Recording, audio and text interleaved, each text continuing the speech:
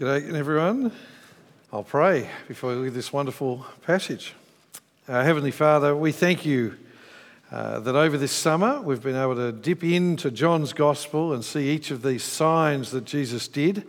But more than that, we thank you that those signs have done what you designed them to do, which is show us who Jesus is, that he is the Messiah, that he is the Son of God, and more than that, why he came, which is to give us life. And so we pray that this greatest of the signs now will have that impact on us again. And we pray this in Jesus' name.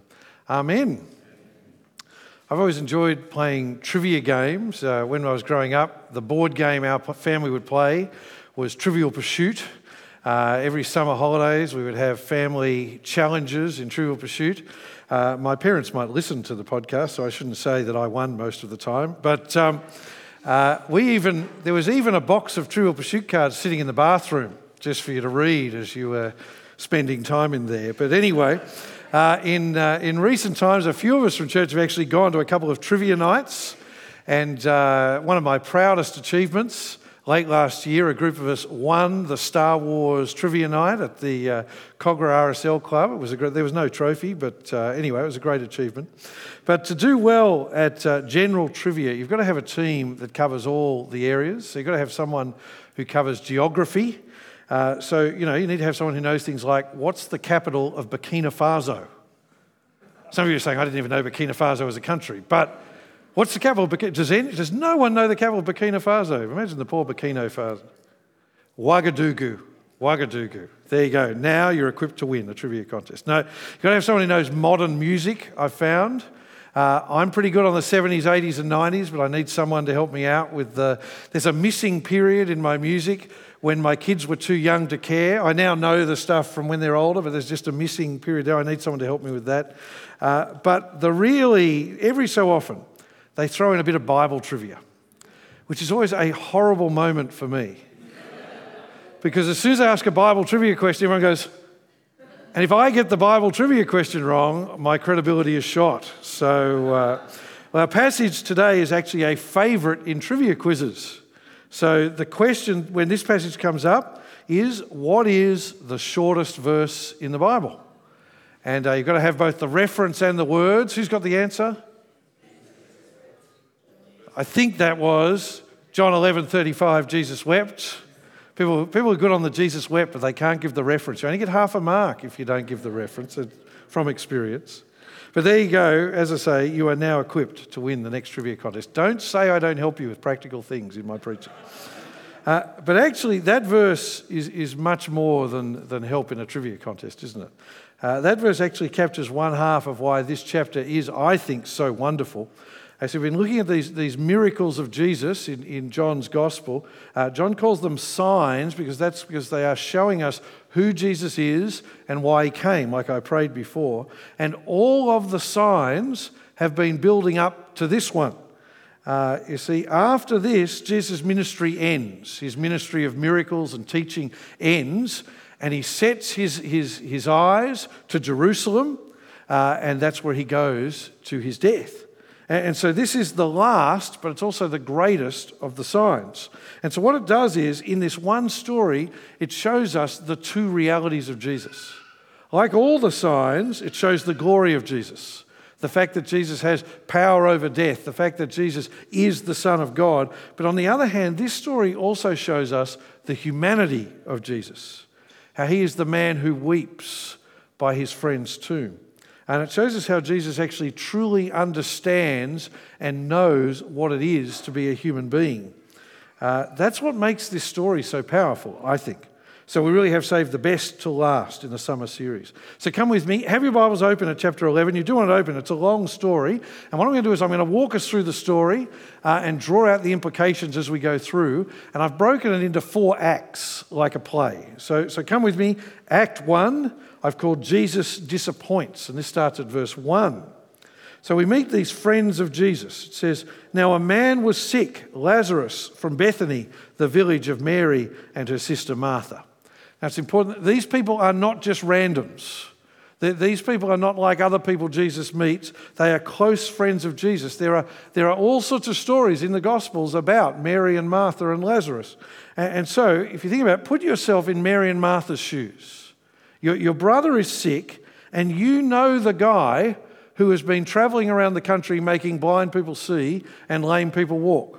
What do? You do exactly what they did. You think, well, if Jesus can cure blind people he's never met, surely he's going to come and fix Lazarus, his good friend. So you send him a message. But when Jesus gets the message, he does something surprising. Do you notice how he doesn't rush there straight away? Look at verse 6. It says he stays where he is for 2 more whole days. And only then does he say, okay, let's go.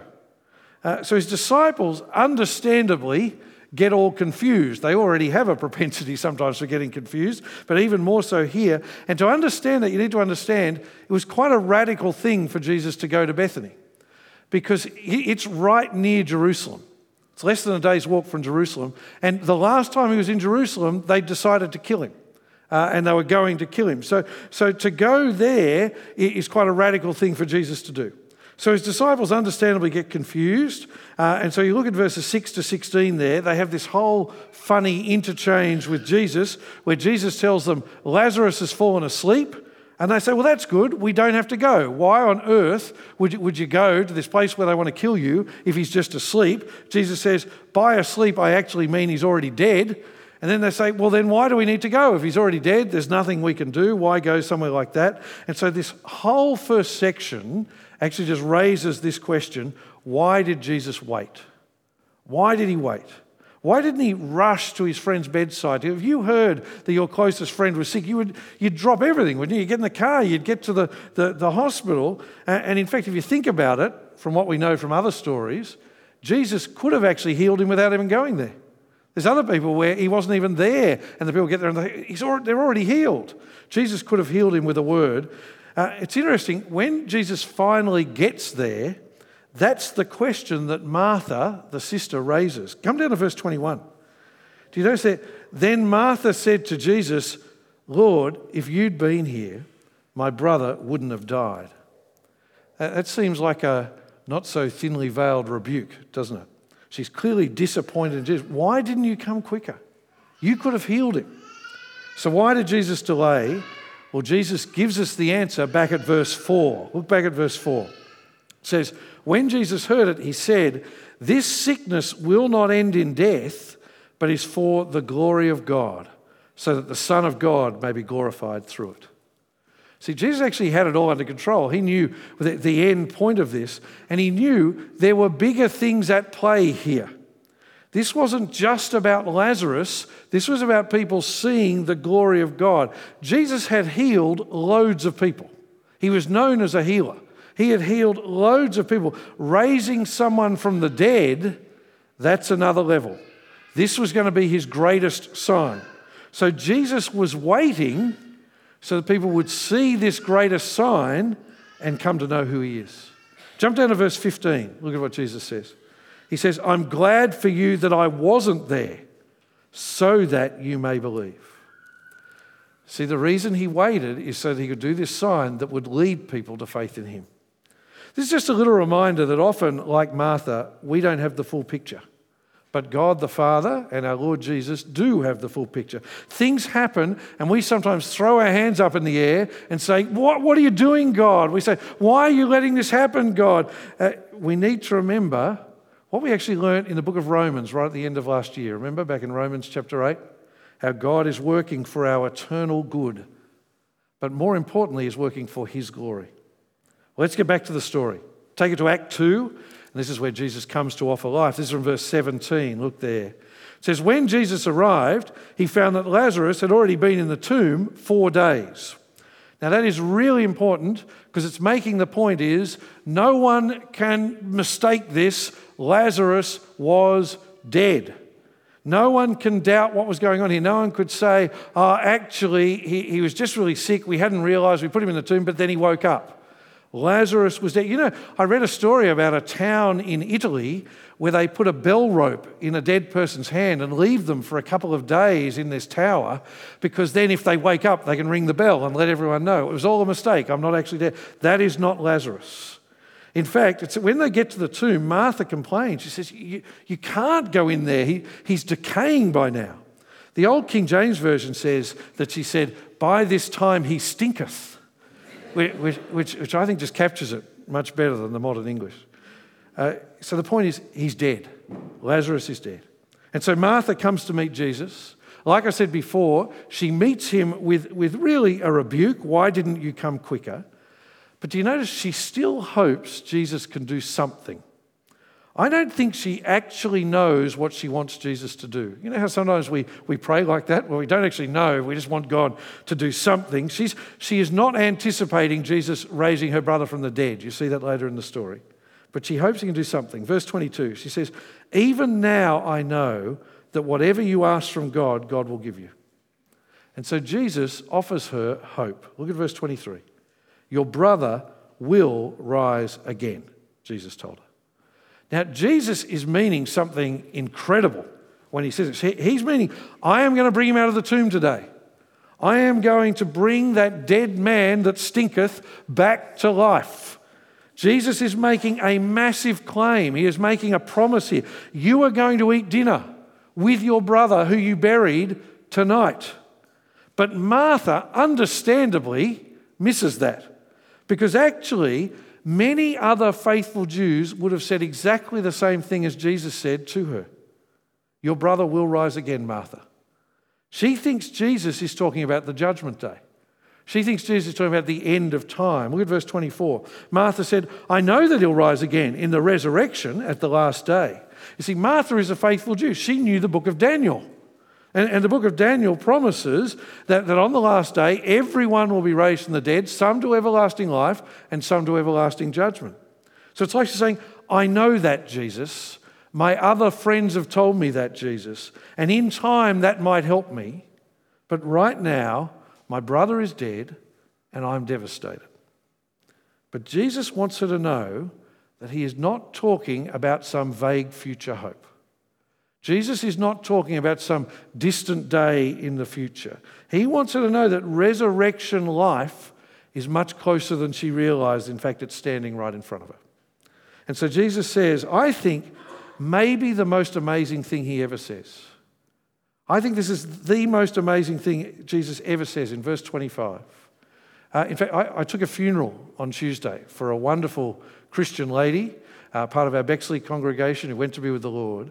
And I love the fact that in the Anglican funeral service, the first thing you say just about is John 11:25. Look at it with me, because it captures the essence of everything Jesus offers. It says, Jesus said to her, I am the resurrection and the life. The one who believes in me, even if he dies, will live. Everyone who lives and believes in me will never die, ever. Do you believe this? So Jesus said, I'm not offering you some vague hope that someday, somehow, God might raise people from the dead. I am saying, I am the one who has come to do it. He's saying, I am here to defeat death. I am here to offer you life beyond the grave, eternal life. And so he asked Martha, do you believe this? And she does. Look at verse 27. It says, yes, Lord, she told him, I believe you are the Messiah, the Son of God who comes into the world.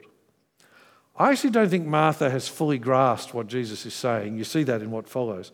But she knows that even if she hasn't got all things sorted, even if she doesn't even know all the questions, she knows Jesus is the answer. It's like she's saying, I believe you can do anything. I believe you are God's Son. I believe you're the Saviour. And if anyone is worth trusting, if anyone is worth following, if anyone is worth believing in, it's you. Now, we're going to come back to verse 25 and what it means for us later, because it's so important. But I want to move on the story for now. Come with me to Act 3 that I've called Jesus Gets Ready for the Fight. And this is from verse 27. So Mary and Martha are both there with Jesus by this point, along with all the other mourners. Now, in that culture, people came from everywhere to loudly mourn. In fact, a lot of them were professional mourners. You paid people to come and help mourn to show just how much grief you had for the person you'd lost.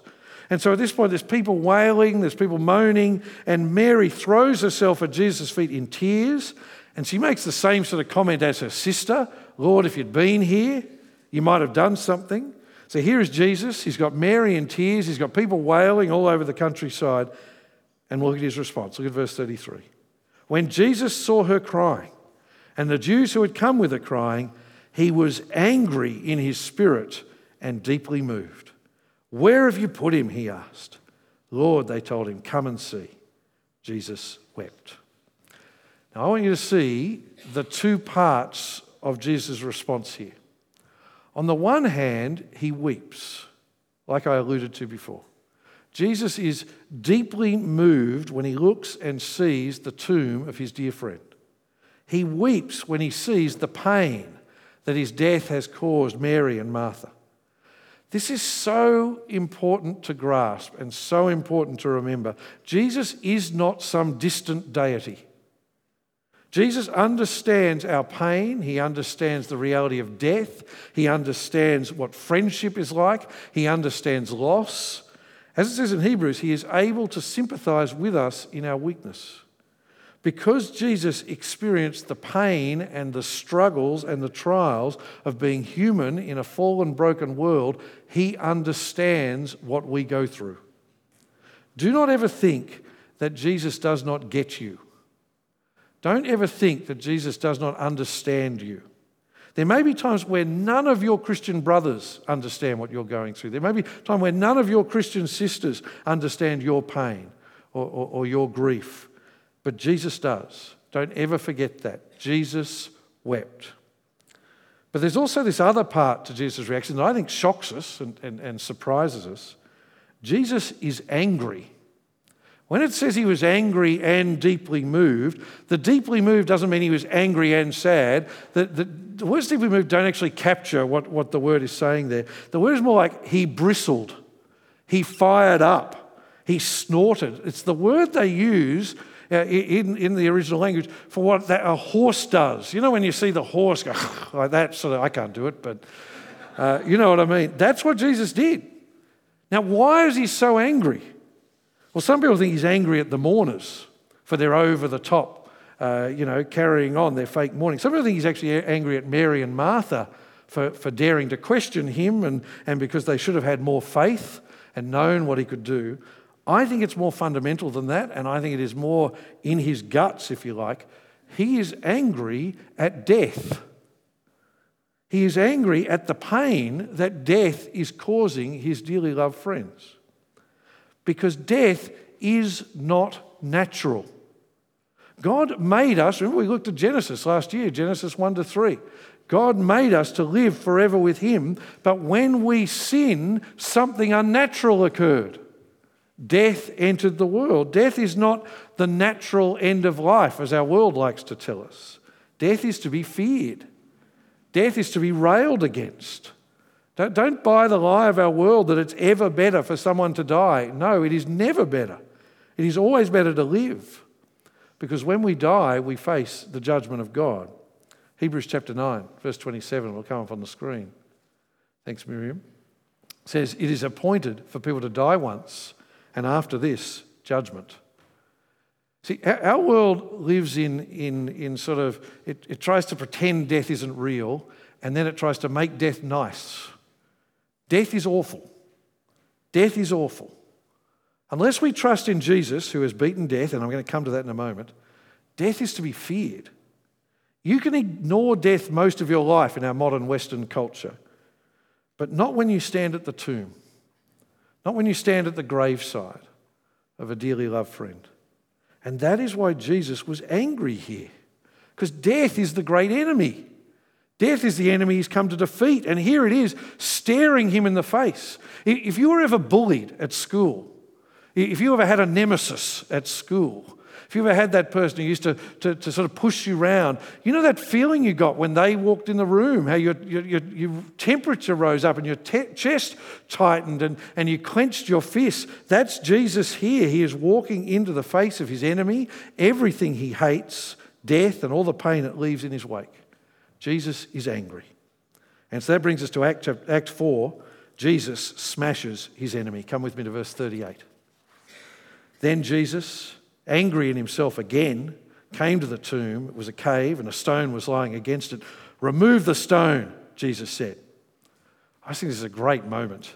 I must admit, and it's probably because I've watched too many Westerns, I imagine Jesus as Clint Eastwood in this scene, walking into the town to defeat, and he hasn't said anything up to this point, and then he says, "Remove the stone," like that. But most of the people are probably thinking, is he crazy? He's gone too far. This is when Martha says, "Don't, Jesus, he stinketh." But they remove the stone, and then Jesus pauses. And he does something really interesting. Look at verse 41. Then Jesus raised his eyes and said, "Father, I thank you that you heard me. I know that you always hear me, but because of the crowd standing here, I said this, so they may believe you sent me." So Jesus didn't have to pray at this point. He could have healed Lazarus with a word. He could have healed Lazarus without a word. But he does this so that everyone knows this is God's work. So that everyone knows God is behind me. I'm not doing this in my own power. I'm not some great miracle worker. I am the Son of God. See, Jesus didn't want them to believe that he was a magician. He didn't want them to even just believe in him. He wanted them to know that God the Father was at work and God had sent him to give us life. So finally, Jesus shouts with a loud voice, "Lazarus, come out!" And Lazarus walks out of the tomb. What a moment. And if you look at verse 45, we didn't read verse 45 before, so go to verse 45. If you look there, it says many people believed. Of course they did. If you saw a man who'd been dead 4 days walk out of the tomb, you think, of course they believed. But what's surprising is, if you look there, other people went and dobbed Jesus in and started plotting to have him killed. It's just a reminder that some people don't want to believe in Jesus. Some people, you can give them all the evidence in the world, but they do not want to believe in Jesus. Jesus even said it. He said, even if a man is raised from the dead, you won't believe.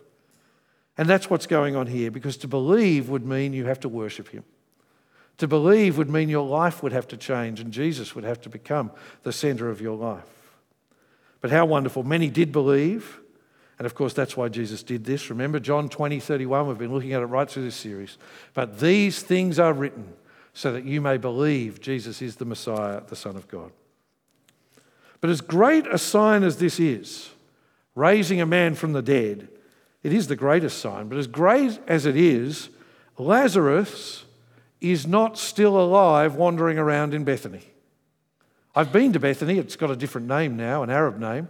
I've been there. You don't find Lazarus sitting on a street corner sharing his story. Because 20 or 30 years later, we don't know, Lazarus died again, and this time they buried him and he didn't come out. I do wonder if they might have put a guard on his tomb for a few days, just to be careful, but no, the problem of death was still there because this sign was only a sign. And it was pointing, because that's what signs do, it was pointing to the greater reality that Jesus talked about in that key verse I mentioned, verse 25. The sign was pointing to Jesus' own resurrection. When Jesus walked out of the tomb, he wasn't just showing us a sign, he wasn't just temporarily resuscitated, he was raised to live forever. Jesus was defeating death. And that is what Jesus promises to anyone who believes in him. In 1 Corinthians 15, it tells us Jesus is the first fruits of many who will be raised like him. That is the Christian hope. And nothing compares to that. Look at what Jesus said in verse 25 again. Look at it with me. Jesus said to her, "I am the resurrection and the life. The one who believes in me, even if he dies, will live." A wise friend of mine once said to me, you can judge the value of a worldview or a philosophy by whether it offers anything at the graveside. And it is so true. All the worldviews, all the other religions, they offer nothing at the graveside. Only Jesus offers hope in death. I want to say to you today, if you don't trust in Jesus and follow him, believe in him today. Find life and hope that our world just does not offer. We'd love to help you come to know Jesus. We'd love to help you find life. Put on your feedback slip if you'd like to know more. Come and talk to me after church. But I want to say to you, Jesus is the only one who offers hope beyond this life. Jesus is the only one who offers true life. But for most of us here, we have come to know Christ. We've found life. We live with the certain hope of the resurrection. And I pray you know that wonderful hope. But then I want to say to all of us here, if we know the hope of the resurrection, it should show itself. See, it is the hope of the resurrection that makes Christians different. It's the hope of the resurrection that is the distinguishing feature of what it is to be a Christian. It's the resurrection that should make Christians different to other people. See, it's the fact that we know that we have eternal life that liberates us not to care so much about this life. It liberates us from the anxieties of this world. It liberates us to live radical lives for Jesus in this life because we know we're living for eternity. As Paul says, for him, to live is Christ and to die is gain. He says, if I die, what do I care? If I live, how good, I get to glorify Jesus. See, it's because of the resurrection that Christians throughout history have been willing to die rather than give up their faith. It's why we don't care what other people think of us. Tomo before talked about being shy about the gospel. The resurrection is why we're not shy about the gospel. Because what does it matter what people in this life think of us when we have eternity with Christ to look forward to? At a more basic level, this is why Christians don't live for this world. The hope of the resurrection is why we want to store up treasures in heaven, not here on earth.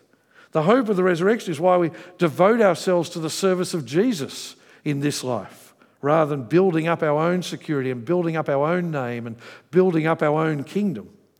This is why Christians prioritize Jesus now. See, the resurrection is the center of our faith.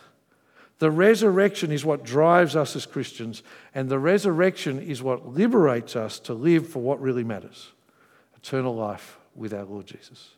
Let's pray. Our Heavenly Father, we thank you for this wonderful moment. But more than this moment, we thank you for the wonderful truth that Christ is risen, and that because of that, we too will be raised to live with him forever. If there are people here who have not yet put their faith in Christ, we pray that they might do that soon and find life in Jesus. But for all of us here who know and love the Lord Jesus, we pray that our hope in the resurrection might just show itself every day in the way we live in this world. And we pray this in Jesus' name. Amen.